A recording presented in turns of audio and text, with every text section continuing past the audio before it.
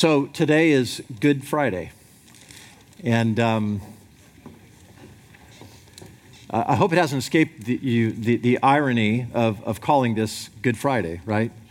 That's fairly unprecedented, to call the horrific death of an innocent man and look back on that and say that's a good thing. But I mean, what do we do when some horrific thing happens? We erect memorials, right? We may create, plaques that say never forget. We never want this to happen again. This is awful. This is terrible, right? We look back on Tuesday, September 11th, 2001, and we do not call it Good Tuesday. It's not a good Tuesday. It's a horrific Tuesday. My dad died on a Tuesday. I don't look at May 1st, 2012 and say that's a good Tuesday.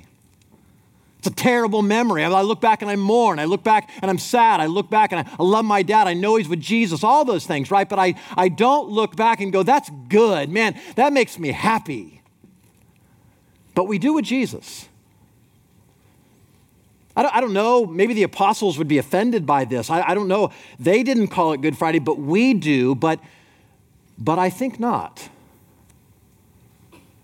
Because what's amazing about it is if you look back and you look at what the New Testament writers did as they looked back on this Friday, this thing when this happened, when Jesus was crucified, they don't look back and say, that was the worst day of my life. They don't look back and wail and mourn as they recount, as they reflected, as they thought about that Good Friday. They look back and they do things like we just did just now. They glory. They look back and they say, we can't believe this. They don't see weakness. They see power. They see goodness. They see things that I don't think you can see unless you have the spiritual eyes to see them. I think about Paul. Let me just read this. This is amazing, right? I mean, I'm going to use Paul as our example of somebody who looks back, who knew that Jesus was crucified, and he looks back, and in 1 Corinthians 18, he says, the word of the cross is folly to those who are perishing. But to us who are being saved, it's the power of God. He's going to say it again in verse 23, right? It's foolishness to the Gentiles. It's a stumbling block to the Jews. But to those who are called, both Jews and Greeks, Christ, the power of God, the wisdom of God. He's going to get to chapter 2 and said, man, when I came to you, brothers, I did not come proclaiming to you the testimony of God with lofty speech and wisdom. For I decided to know nothing among you except Jesus Christ and Him crucified. This is how he speaks. And then he says something absolutely stunning that we really just sang in song in Galatians chapter 6. This is where this comes from. Verse 14, he says, far be it from me. This is Paul talking. Far be it from me to boast except in the cross of our Lord Jesus Christ. Now just stop and think about that. I want to boast in the cross. I want to glory. This is the greatest passion of my life. This is the thing that I want to brag about more than anything. There's nothing else in my life that I want to brag about but the cross of Christ. John Piper says, this is like saying only boast in the electric chair.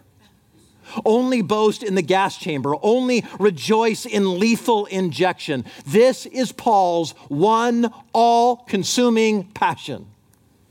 The cross of Jesus. Now just imagine, this is a brutal execution. I don't need to go into all the details, right? This is an unbelievable torture that was invented probably by the Persians, adopted by the Romans to execute hardened, horrific criminals. Like you'll read about in Scripture, and Barabbas is one of those. And it was so awful that I imagine that if you and I had been there on that day and had seen anybody crucified, let alone Jesus, we couldn't have watched. Like we would have been shuddering. We'd have been I can't look at this. This is too awful. It's too brutal. And Paul says, I boast about it.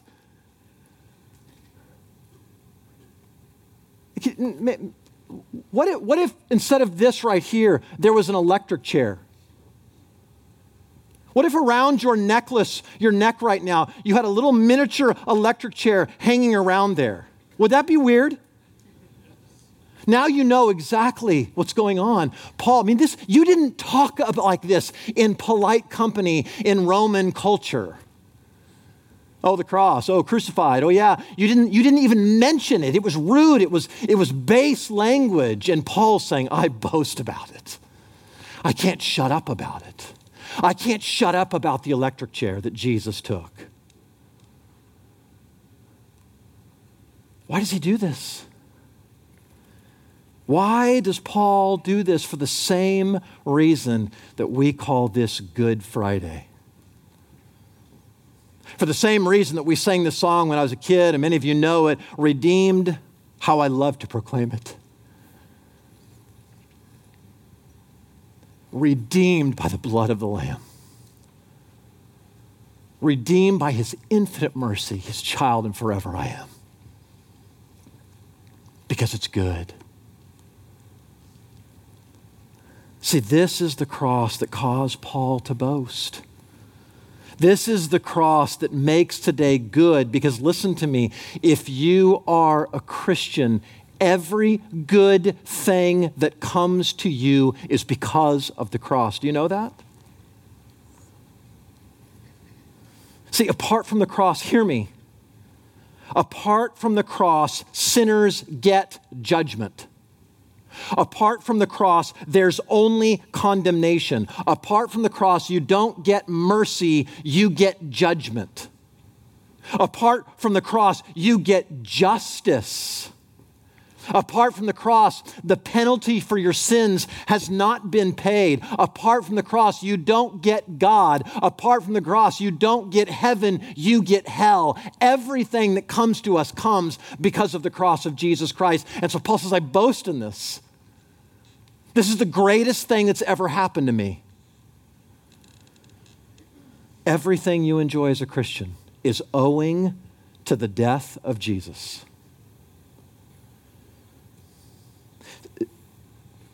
Do you understand that the blessings of your life are not your birthright? Do you understand God owes you nothing? God is not obligated to do one thing for you. He's not obligated to give you breath, to give you life, to give you health, to give you food, to give you joy, right? To give you marriages, to give you houses over your head, to give you children, to give you that pleasant, Southern California weather that we got to enjoy today. He doesn't have to do any of that, but he does. He does. How kind of him. And he doesn't do it, by the way, for people that are just kind of neutral toward him. Right? You understand this? All those things I just described? He doesn't do those to people that are just kind of like, God, I think he's a pretty good guy. He does it.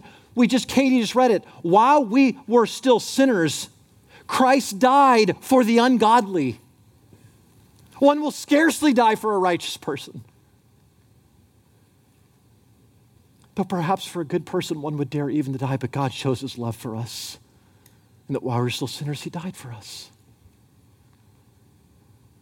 He comes to people who've fallen short of the glory of God. We've rejected him. We've done exactly what Isaiah said. He was despised. He was rejected of men. He was ignored. We repudiated him. We belittled his glory. We treat him with apathy. We live our lives without reference to God. We live our lives as though we're self-made men and women. God had nothing to do with this. I'm not a recipient of the blessings of God. I did all this for myself, and we utterly ignore and belittle him.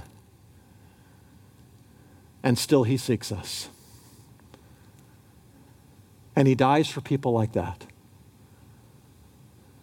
And the Bible says that because of that, the wrath of God is kindled against us. Justly. We don't deserve mercy. We deserve judgment. We deserve condemnation, so that every breath that I take into my lungs, every beat of my heart, every morning I wake up to the sunshine, every bit of joy that I have in my day, every sound that comes into a working ear and sight that comes into a working eye and feeling in fingertips that can actually feel things and things that I can taste and see, all of this is God's mercy, undeserved grace to undeserving sinners. Do you understand this?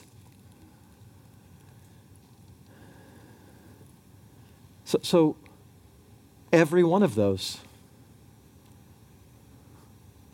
the fact that your eardrums are moving right now as I speak, and I'm speaking in a way that you can understand and you can see me with two eyes that work, the very fact of that is an opportunity for you to boast in the cross.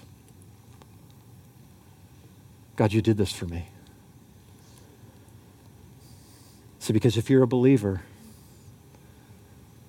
if you've been redeemed by the blood of the Lamb, if you're saved from your sin, then all of those things came to you through the cross. Apart from the cross, there is only judgment. No wonder. Paul says, I only boast in that. This is the greatest thing that ever happened to me. But what happens when the cross is your only boast? Paul goes on and he says this, far be it from me to boast except in the cross of our Lord Jesus Christ, by which the world has been crucified to me and I to the world. Because of the cross, that is the means by which now I'm dead to the world and the world is dead to me. When I see the cross for all it is, the world holds no allure for me. I don't need their approval. I don't need the world to validate me. I'm not overpowered by the lure of the things in the world. This is my singular passion. This is the greatest thing that ever has or will in all eternity happen to me, happen to you if you're a follower of Jesus. So Paul says, I boast in the cross of Christ. Or think about Romans chapter 6. Listen to this and listen carefully. I mean, Katie just read you Romans chapter 5, but listen to what Paul says in Romans chapter 6 and listen to all the things that come to you, Christian, because of the cross of Jesus Christ. Paul says, what shall we say then? Are we to continue in sin that grace may abound? By no means. How can we who died to sin still live in it? Do you not know that all of us who were baptized into Christ Jesus were baptized into his death? We were buried, therefore, with him by baptism into death, in order that just as Christ was raised from the dead by the glory of God the Father, we too might walk in newness of life. For if we have been united with him in a death like his, we shall certainly be united with him in a resurrection like his. We know that our old self was crucified with him in order that the body of sin may be brought to nothing, so that we would no longer be slaves to sin. For the one who has died is set free from sin. Now, if we have died with Christ, we believe we should also live with him. We know that Christ has been raised from the dead, will never die again. Death no longer has dominion over him. For the death that he died to sin once for all. But the life that he lives to God. So you also must consider yourselves dead to sin, but alive to God in Christ Jesus.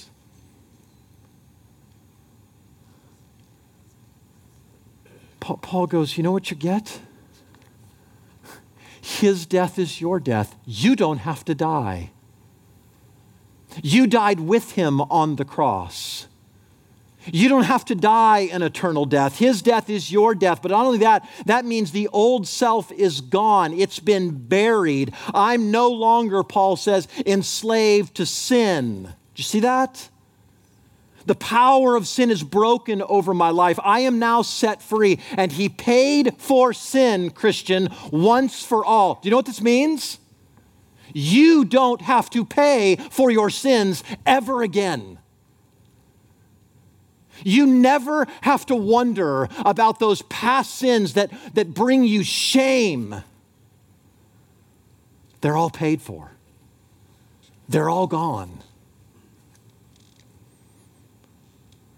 So when Satan tempts you to despair and tells you of the guilt within, upward you look and see him there who made an end of all your sin. Because the sinless Savior died, your sinful soul is counted free. For God the just was satisfied to look on him and pardon me.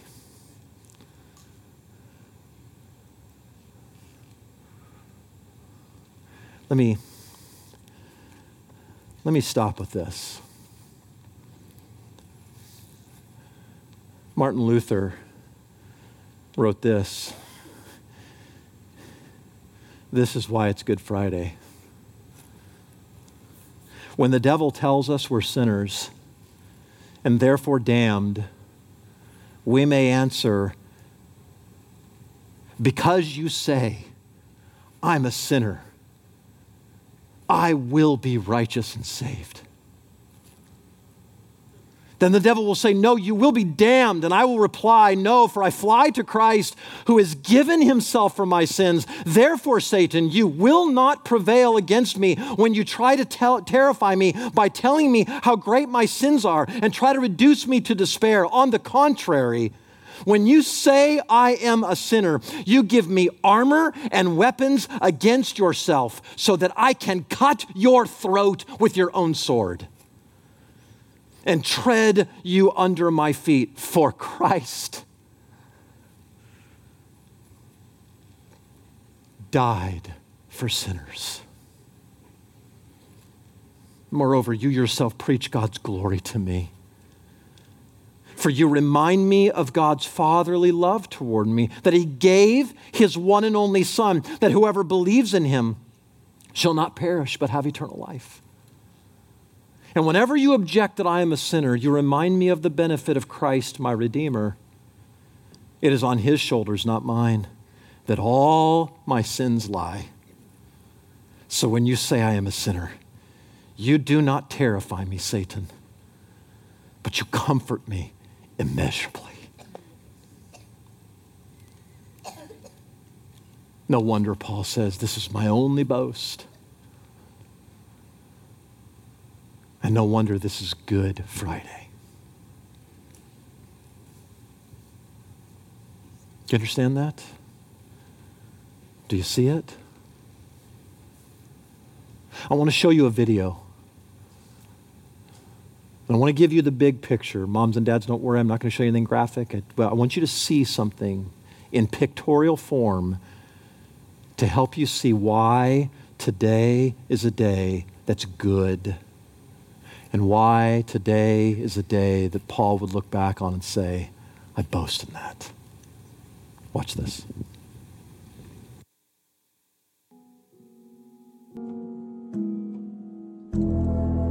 In the beginning, God created the heavens and the earth. And God created mankind in his own image. In the image of God, he created them. Male and female, he created us.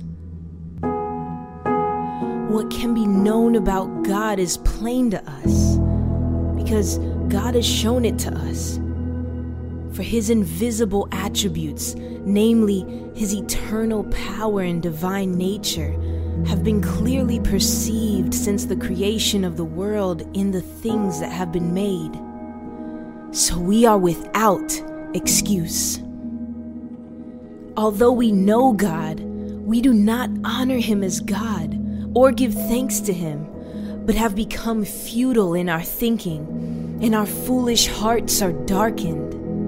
Claiming to be wise, we have become fools, and have exchanged the glory of the immortal God for images resembling mortal man.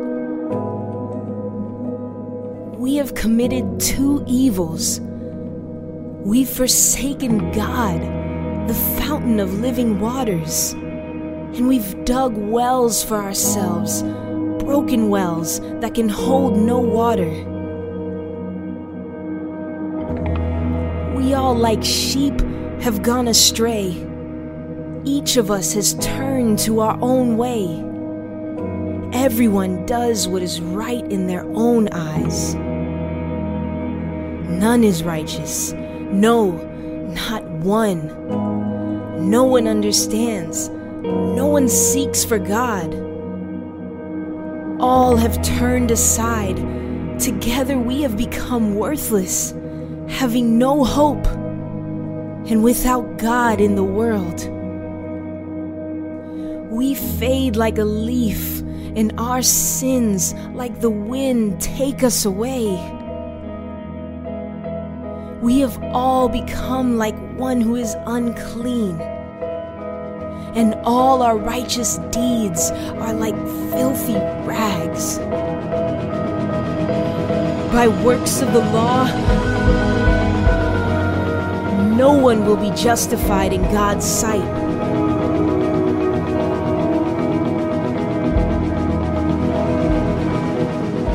So the wrath of God is revealed from heaven against all ungodliness and unrighteousness of humanity.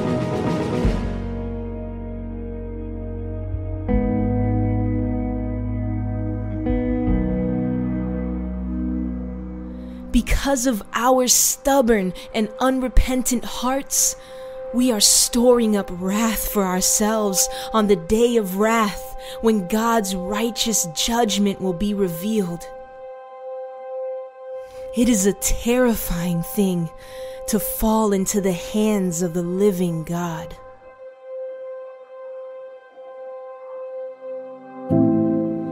But God, being rich in mercy, because of the great love with which He loved us, even when we were dead in our sins, gave His only Son, so that whoever believes in Him should not perish, but have eternal life. In this is love. Not that we loved God, but that He loved us and sent His Son to be the wrath-absorbing sacrifice for our sins.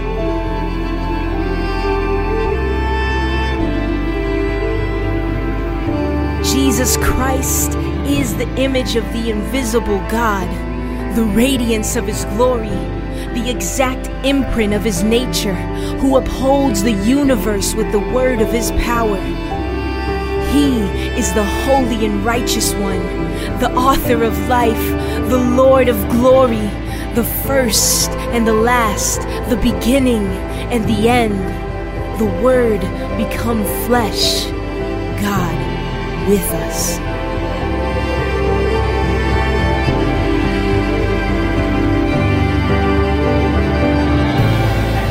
He was wounded for our rebellion and crushed for our sins, because the Lord has laid on Him the iniquity of us all.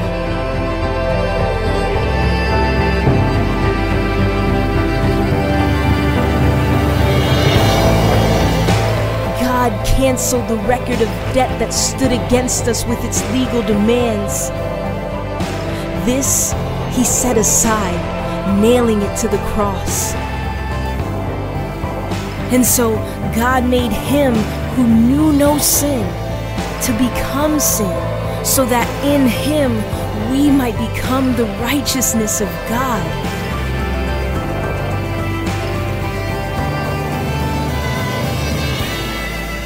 Jesus Christ died for our sins. he was buried. And he was raised on the third day, just as the scripture said. And after making purification for sins, he sat down at the right hand of the Majesty on high, so that at the name of Jesus, every knee should bow, in heaven and on earth and under the earth, and every tongue confess that Jesus Christ is Lord, to the glory of God the Father.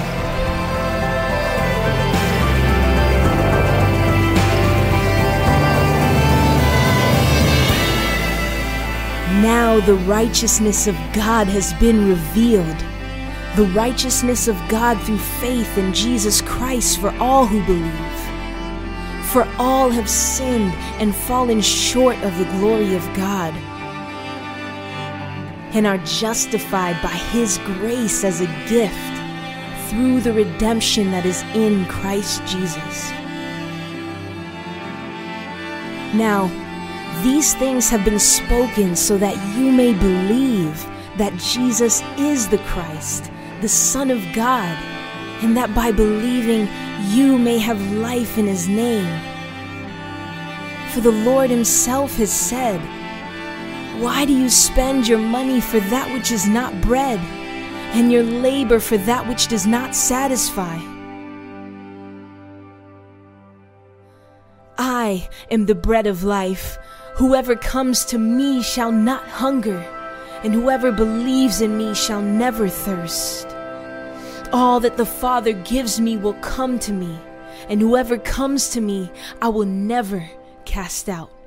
For this is the will of my Father, that everyone who looks to the Son and believes in him should have eternal life, and I will raise them up on the last day."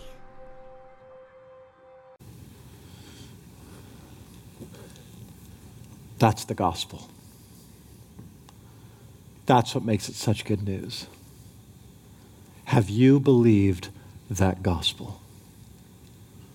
Those are not images to be worshiped. That is a message to be believed. And you've heard it as plain as I can give it to you. Have you put your faith, have you put your trust, have you believed in Jesus to save you from your sins so that you can say with Paul, "This is my only boast"? I want to invite you to do that today. Maybe you're here and maybe you've heard the gospel. Maybe this is a time of year when you sort of make your way back into church. Or maybe you go to church all the time and just realize, I've believed a false gospel, a truncated gospel. Something that just said Jesus is going to make my life better. I didn't realize who I really was. I didn't realize what I was really being saved from. And I want to offer you that opportunity today, that you would say yes to Jesus and boast in the cross and what Jesus Christ has done for you.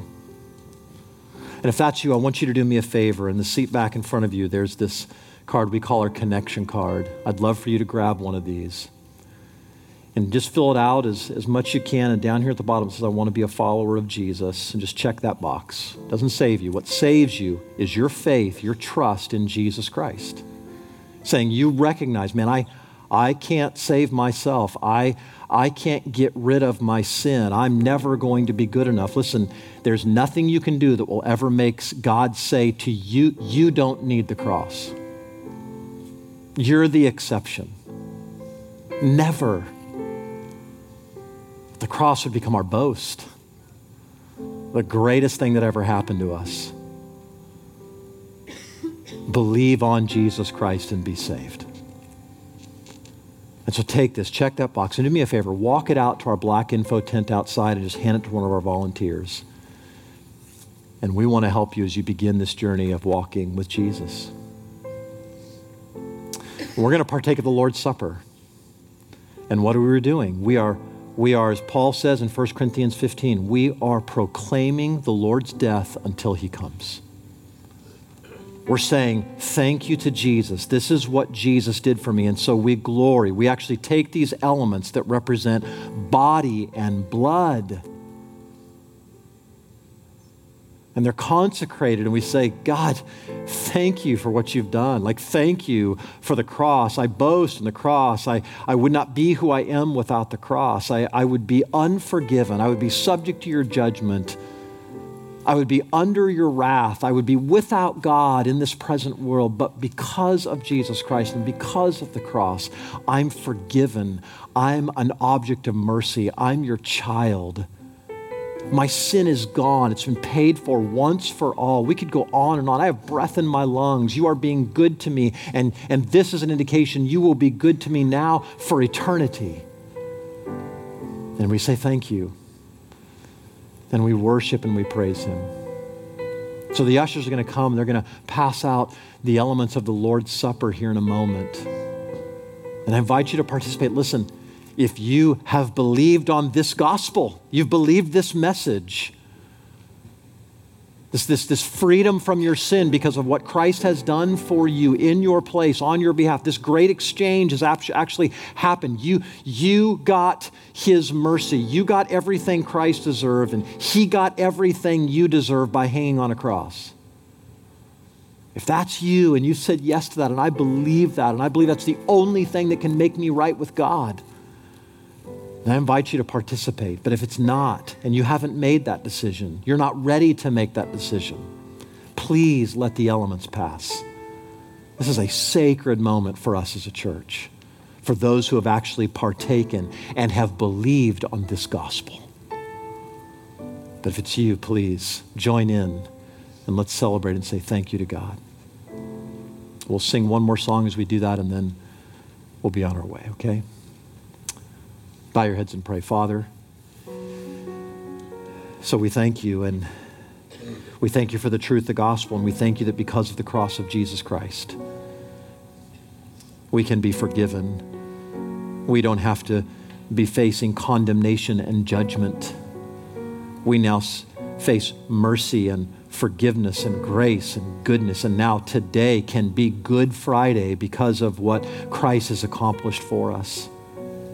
And I pray now that by the power of your Holy Spirit, you might move in hearts in this room. God, that there would be people who would repent of their sin, would turn away from that and put their faith in Jesus Christ, even right now as I'm praying.